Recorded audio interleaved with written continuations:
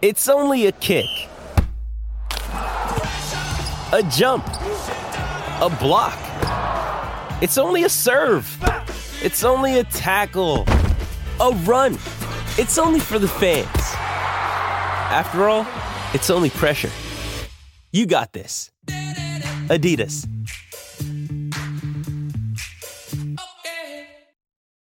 When you need mealtime inspiration, it's worth shopping Kroger, where you'll find over 30,000 mouth-watering choices that excite your inner foodie. And no matter what tasty choice you make, you'll enjoy our everyday low prices, plus extra ways to save, like digital coupons worth over $600 each week. You can also save up to $1 off per gallon at the pump with fuel points. More savings and more inspiring flavors make shopping Kroger worth it every time. Kroger, fresh for everyone. Fuel restrictions apply.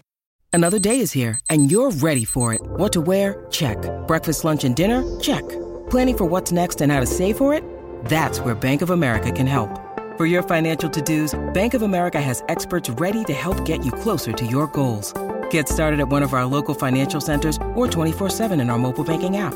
Find a location near you at bankofamerica.com/talktous. What would you like the power to do? Mobile banking requires downloading the app and is only available for select devices. Message and data rates may apply. Bank of America N.A., member FDIC.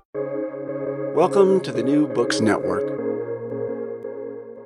Hello, I'm Nicholas Gordon, host of the Asian Review of Books podcast, done in collaboration with the New Books Network.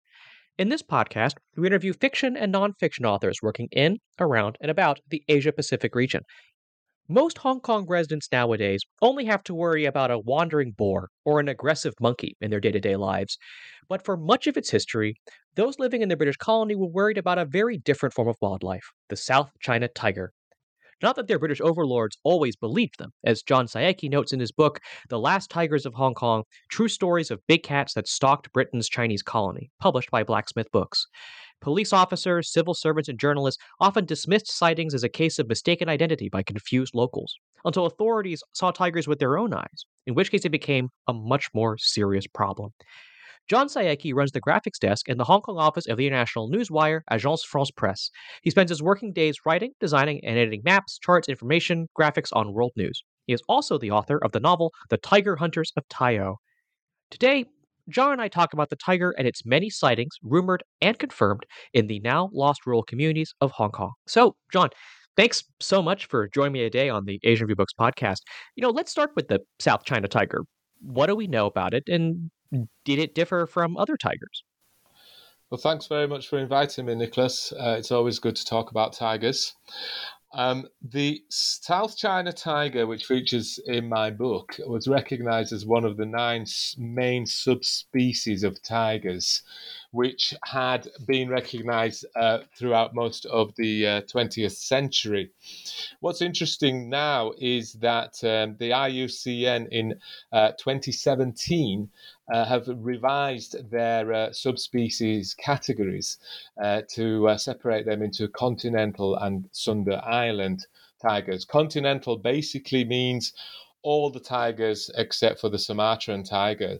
So the South China tiger is one of those. The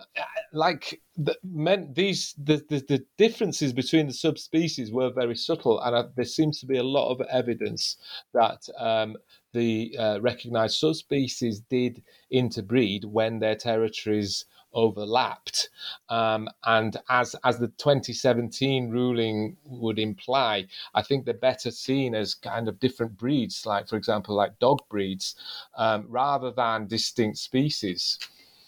But China is the place where the oldest remains of tigers have been discovered, at more than 2 million years old, further north than the heartland of the South China tigers, so closer towards Xi'an. And so many people consider that China is a sort of suitable place to look at as the origin of the tiger species. The South China tiger is now classed as functionally extinct, according to sort of international groups like the WHO and IUCN.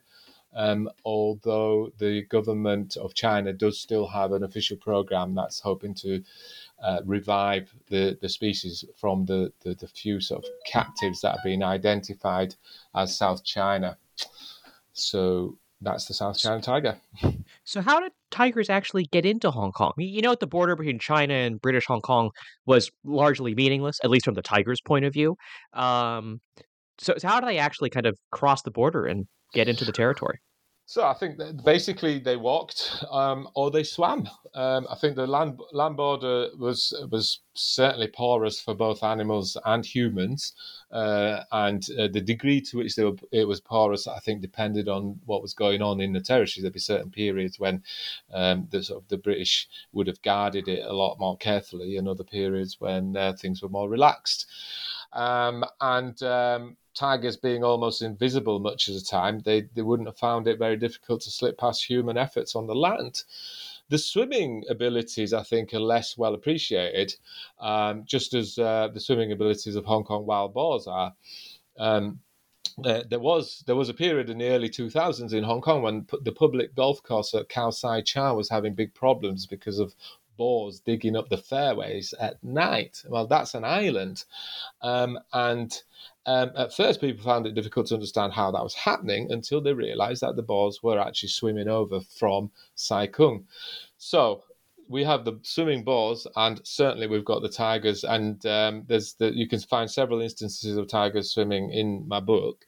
And also, actually, these days, all you need to do is sort of check on YouTube, and you can find examples of tigers swimming and swimming very well. So, what did local Chinese communities think of the tiger, both in Hong Kong and across the border in southern China? Did they think of it as a threat, as a pest, or as, something bigger, something more symbolic? I think both. There's certainly plenty from sort of Chinese tiger mythology. There was a lot of work that was done by the American researcher Chris Coggins, who also features in my book quite a bit, who made a record of how the tiger was very much revered and very much part of folklore and myth, and was seen as a deity in many parts of southern China. But at the same time, there was a real awareness of the danger of living close to a tiger, especially if a tiger gained the habit of hunting people, which from time to time the records showed that it was something that happened. So I think they were held in awe, and at the same time with a fair bit of fear. And there was a lot of practical folklore as well, I think, that I've heard passed on by Hong Kong friends. And one of the classics is to run downhill if you see a tiger. Now, I read about this. It kept coming up in the writings of Harry Caldwell, another person featured in my book. And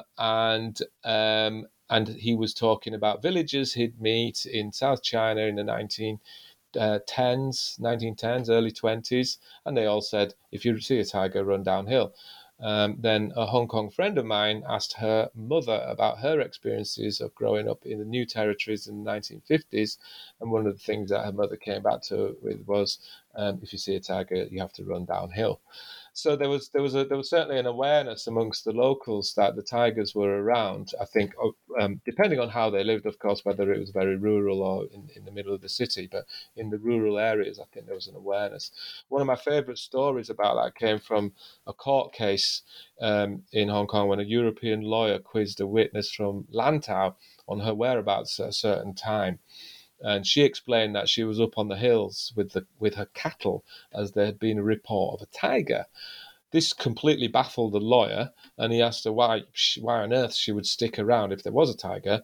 And she was just as baffled by his ignorance and said, well, obviously, I was up there to protect my animals. So I think there was definitely a different awareness amongst the sort of rural local people compared to the sort of British overlords. So it's interesting you mentioned Harry Caldwell, and I'm jumping ahead a little bit in my notes here. But if your book kind of has a central character, it's probably him. He's a missionary, he's a tiger hunter, using I guess the power of tiger hunting to spread the word of God. But I guess who was he, and what was he doing hunting tigers in South China? Yeah, well, I dedicated a chapter on Harry Caldwell because I think it was really interesting. And although his exploits all took place across the border, I think it's very relevant to understanding the Hong Kong tiger because the Hong Kong tiger wasn't indigenous to Hong Kong. They were the South China tigers that were just wandering in and out of Hong Kong, and no one knew them better, certainly in the sort of English-speaking world, than Harry Caldwell. The reason for that is that he was already a hunter in the United States before he was posted to China for his missionary work. And at first, he didn't expect to be hunting tigers. In fact, he didn't even know that there were tigers in South China. He brought his rifle just as because it was his hobby. It's what he did. But he didn't think it was related to his missionary work until the people that he was trying to convert to Christianity noticed that he was quite a keen hunter and started coming up to him saying, look, if you're going to do that, we've got something useful for you. We've got these deadly tigers in our neighborhood, and it would really help us if you could go after them.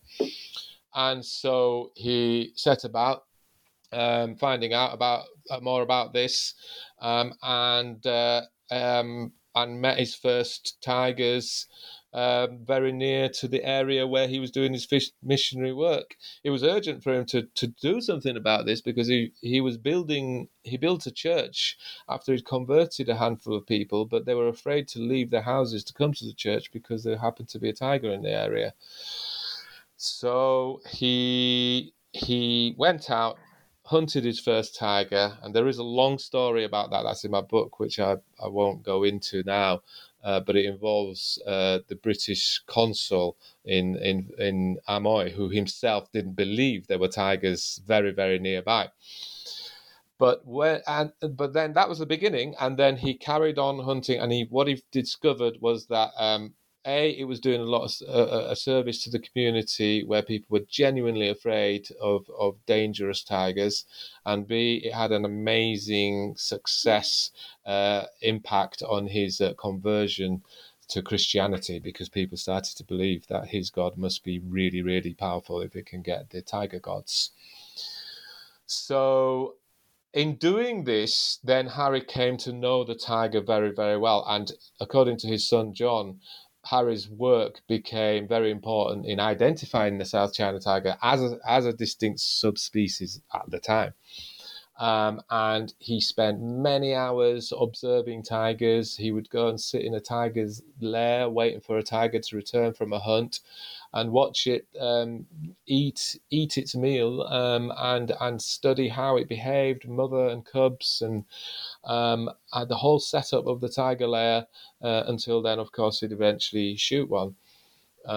So it was his intimate knowledge of the tigers that made him really interesting, I think, to help us understand what type of an animal was coming into Hong Kong.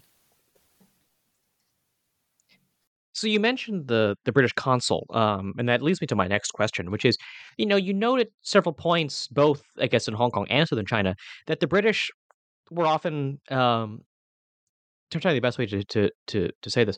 It always, sometimes that they always felt like there was no way such a majestic animal like the tiger would ever deign to live in such a place as Hong Kong. Until they saw it with their own eyes, I guess I wonder if you might kind of talk a bit more about the British attitudes towards the tiger and how they dealt with, I guess, how they viewed rumored and then confirmed kind of tiger sightings in Hong Kong. Yeah, I mean, I think it's for me. I personally find it quite interesting, that whole sort of dynamic between the sort of local reports and the skepticism. To a certain extent, it's only I can't really explain why a certain group of people thought one thing and another didn't, but I have my own sort of conjecture. I think, for starters, you mentioned about the sort of the mystique of the tiger, and I think it comes down to quite quite sort of tangible characteristics. Like it was just based. The tiger just is such a sheer, sort of powerful and beautiful animal. Is a real supreme predator that, without weapons, humans have little chance against the tiger on a one-to-one confrontation. And we're not in a position to really argue with that sort of power. And then you add to that its speed and agility, and you've got a superpower, and then sprinkle in a bit of magic, like its ability to make itself invisible almost at will, and you've got something that's almost supernatural. And I think that seems to be taken across different cultures, and the British had their way of taking it, my impression is that Hong Kong just wasn't considered to be the type of place that held awesome wildlife. Partly the landscape. I think it was Palmerston that noted that it was completely deforested and a bit of a wasteland. The tigers of India seem to appear from lush jungles with all the mythology that was in the jungles. Any hunt that took place would be a huge affair and a demonstration of power with hundreds of locals that are turned into jungle beaters that bring the tigers out into the open with powerful sort of overlords sitting on the backs of elephants and shooting at the tigers. And Hong Kong didn't seem like the arena for that sort of event to take place. And that's the sort of that's the conjecture that comes to me from reading the voice of skepticism that's so apparent in the news articles of the early 20th century. Sorry,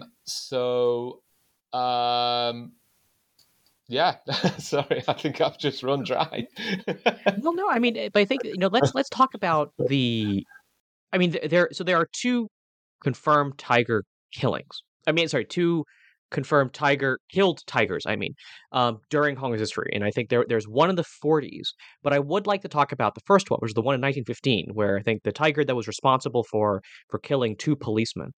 And I wonder if you might talk a bit about that particular event, about the 1915 tiger, and how Hong Kong reacted to its presence and to it, killing 2 policemen. Yep, and that is the most famous tiger incident. And there's a photograph that was preserved from after the tiger was killed, which people might have seen. So the 1915 tiger came about in March of that year.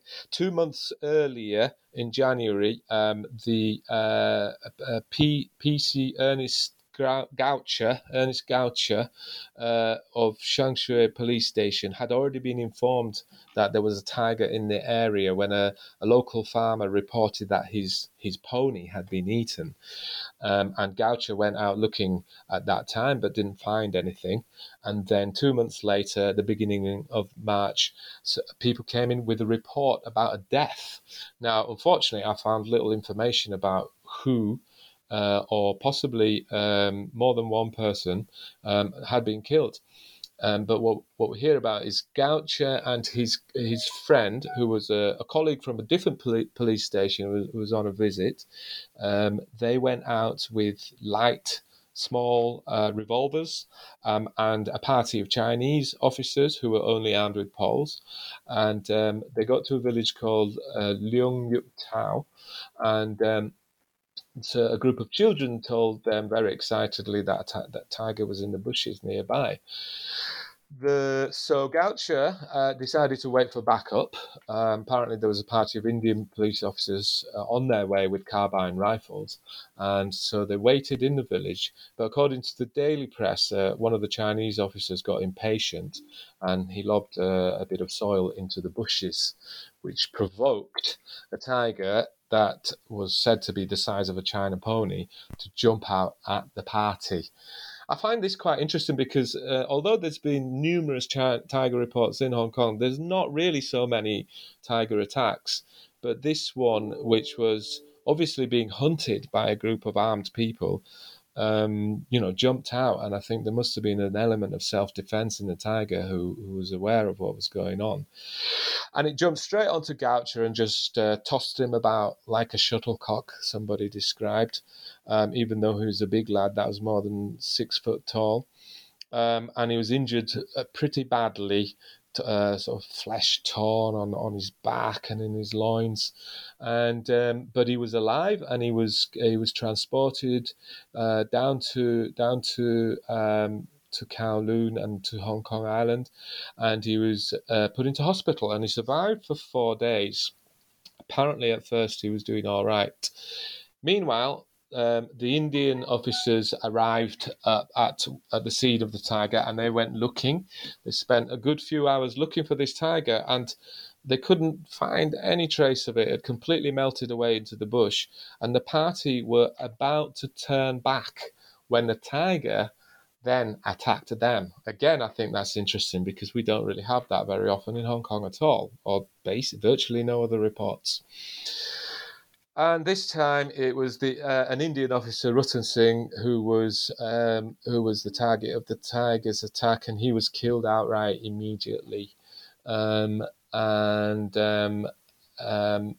Goucher died 4 days later. And what I find interesting is that, perhaps he would have survived if antibiotics had been available to him. But he was at least sort of 20 years too early for that. So, one thing that struck me on reading your book, and it's one of these things that I always knew in theory, but it was kind of hard to, until you actually kind of see it described, it's kind of hard to really visualize. Like how much of Hong Kong was countryside, and how much of it kind of remained countryside until, pretty late in its history. I think a lot of the new territories doesn't really get developed until certainly I think like the 60s and 70s. So so we talk about kind of these villages and these farms and these rural communities that are that at least the British at times, at least at the beginning, seem to perceive as somewhat lawless. This is just kind of strange, kind of as someone who lives in Hong Kong and thinking of the new territories, anything other, just kind of like, oh, it's country parks and big towns. So, could you actually talk about kind of what rural Hong Kong was like at this time? What were the new territories like, kind of throughout much of the period that you're writing about? Well, I think it's worth looking at the population growth. So it was only sort of during the wartime that the Hong Kong population kind of hit the sort of million mark. And now we've got well over 7 million people in Hong Kong. And the main sort of urban concentration of Hong Kong was Hong Kong Island itself, and Kowloon. Probably Kowloon would have been more densely populated as it is now. But even today, when we look at Hong Kong itself, it doesn't take long to walk out from Central or Wan Chai and to start climbing up into the country parks. It's a huge amount of greenery that surrounded quite small, concentrated areas of urban development. And the new territories were, as far as I can understand, just a collection of clan-based villages that were linked by trails over the hills. When you look at places like Sha Tin today, these were completely new towns that were built up in the 60s and the 70s. So it was largely rural, I would say. I think it's fair to say, but it was also deforested. It was deforested when the British kind of took the lease of the new territories after 1898, and it was a certain amount of forestry had, I think, recovered by the time of the Japanese occupation. But again, during that period and a period of scarcity of fuel, I think there was another new deforestation that took place. And so much of the lush greenery that we see today, I believe, is a recovery. It's like post-war recovery. And As you do ask about the past, but for me, when I first came to Hong Kong, I was actually struck by how much greenery there was. Even now, I think there's so much more greenery than I had ever expected to find when I first came to Hong Kong, and I think a lot of people do find that, especially when activities such as hiking, is such a common activity in Hong Kong, and you realise that there's so much to explore. And it's easy to see how animals can hide in that amount of space. And I think it's really important that people understand this about Hong Kong today still, because there are species living quietly in Hong Kong, like like the civet cats, and even really rare species like the pangolin. That until very recently, at least, I think Calduri Farm was still getting information about pangolins in Hong Kong, and that's considered to be one of the most trafficked animals in the world. And perhaps one of the things that protects the pangolins in Hong Kong is that the ones that remain are very, very scarce. So it's not actually worth organising any sort of poaching expedition, because your return isn't going to be really worthwhile. But perhaps because of factors like those kind of historical anomalies that have allowed animals like the pangolins, the barking deer, to quietly exist in Hong Kong. Yeah, and I mean, I think it's. I mentioned this in my introduction, but there's always stories. One of the always a favorite story in Hong Kong is when a wild boar intrudes on a neighborhood in Candytown or hops on the MTR. Everyone talks about the macaques and how they have learned to recognize Park and Shop and welcome bags. And I guess maybe I'm maybe like kind of end with your thoughts on this. Again, like Hong Kong is simultaneously like one of the world's most urbanized places, most densely populated places, but also it's a place where, as you know, a lot of the land is protected country park. There's actually a lot of greenery still. I say still, like much more, I think, than other comparable cities. So I guess kind of in the process of kind of researching all of these tiger sightings, I mean, were you left with kind of a different view of what it means to be uh a populated place that kind of juts up against that juts up against wildlife, kind of the interaction between humans and animals? Yeah, it yes, I think it does. It does when you actually start looking at the wildlife that there is now, and you also look at the wildlife that was here. I say here, I'm in the UK, but I think of myself in Hong Kong a lot of the time, really. But the wildlife that was there, and how the tigers were almost in touching distance of our time, and certainly within the touching distance of older people, the older generations who still live, who were there at the time and who live there now. I think it can't help but make you adjust your understanding of the place and to put things into perspective.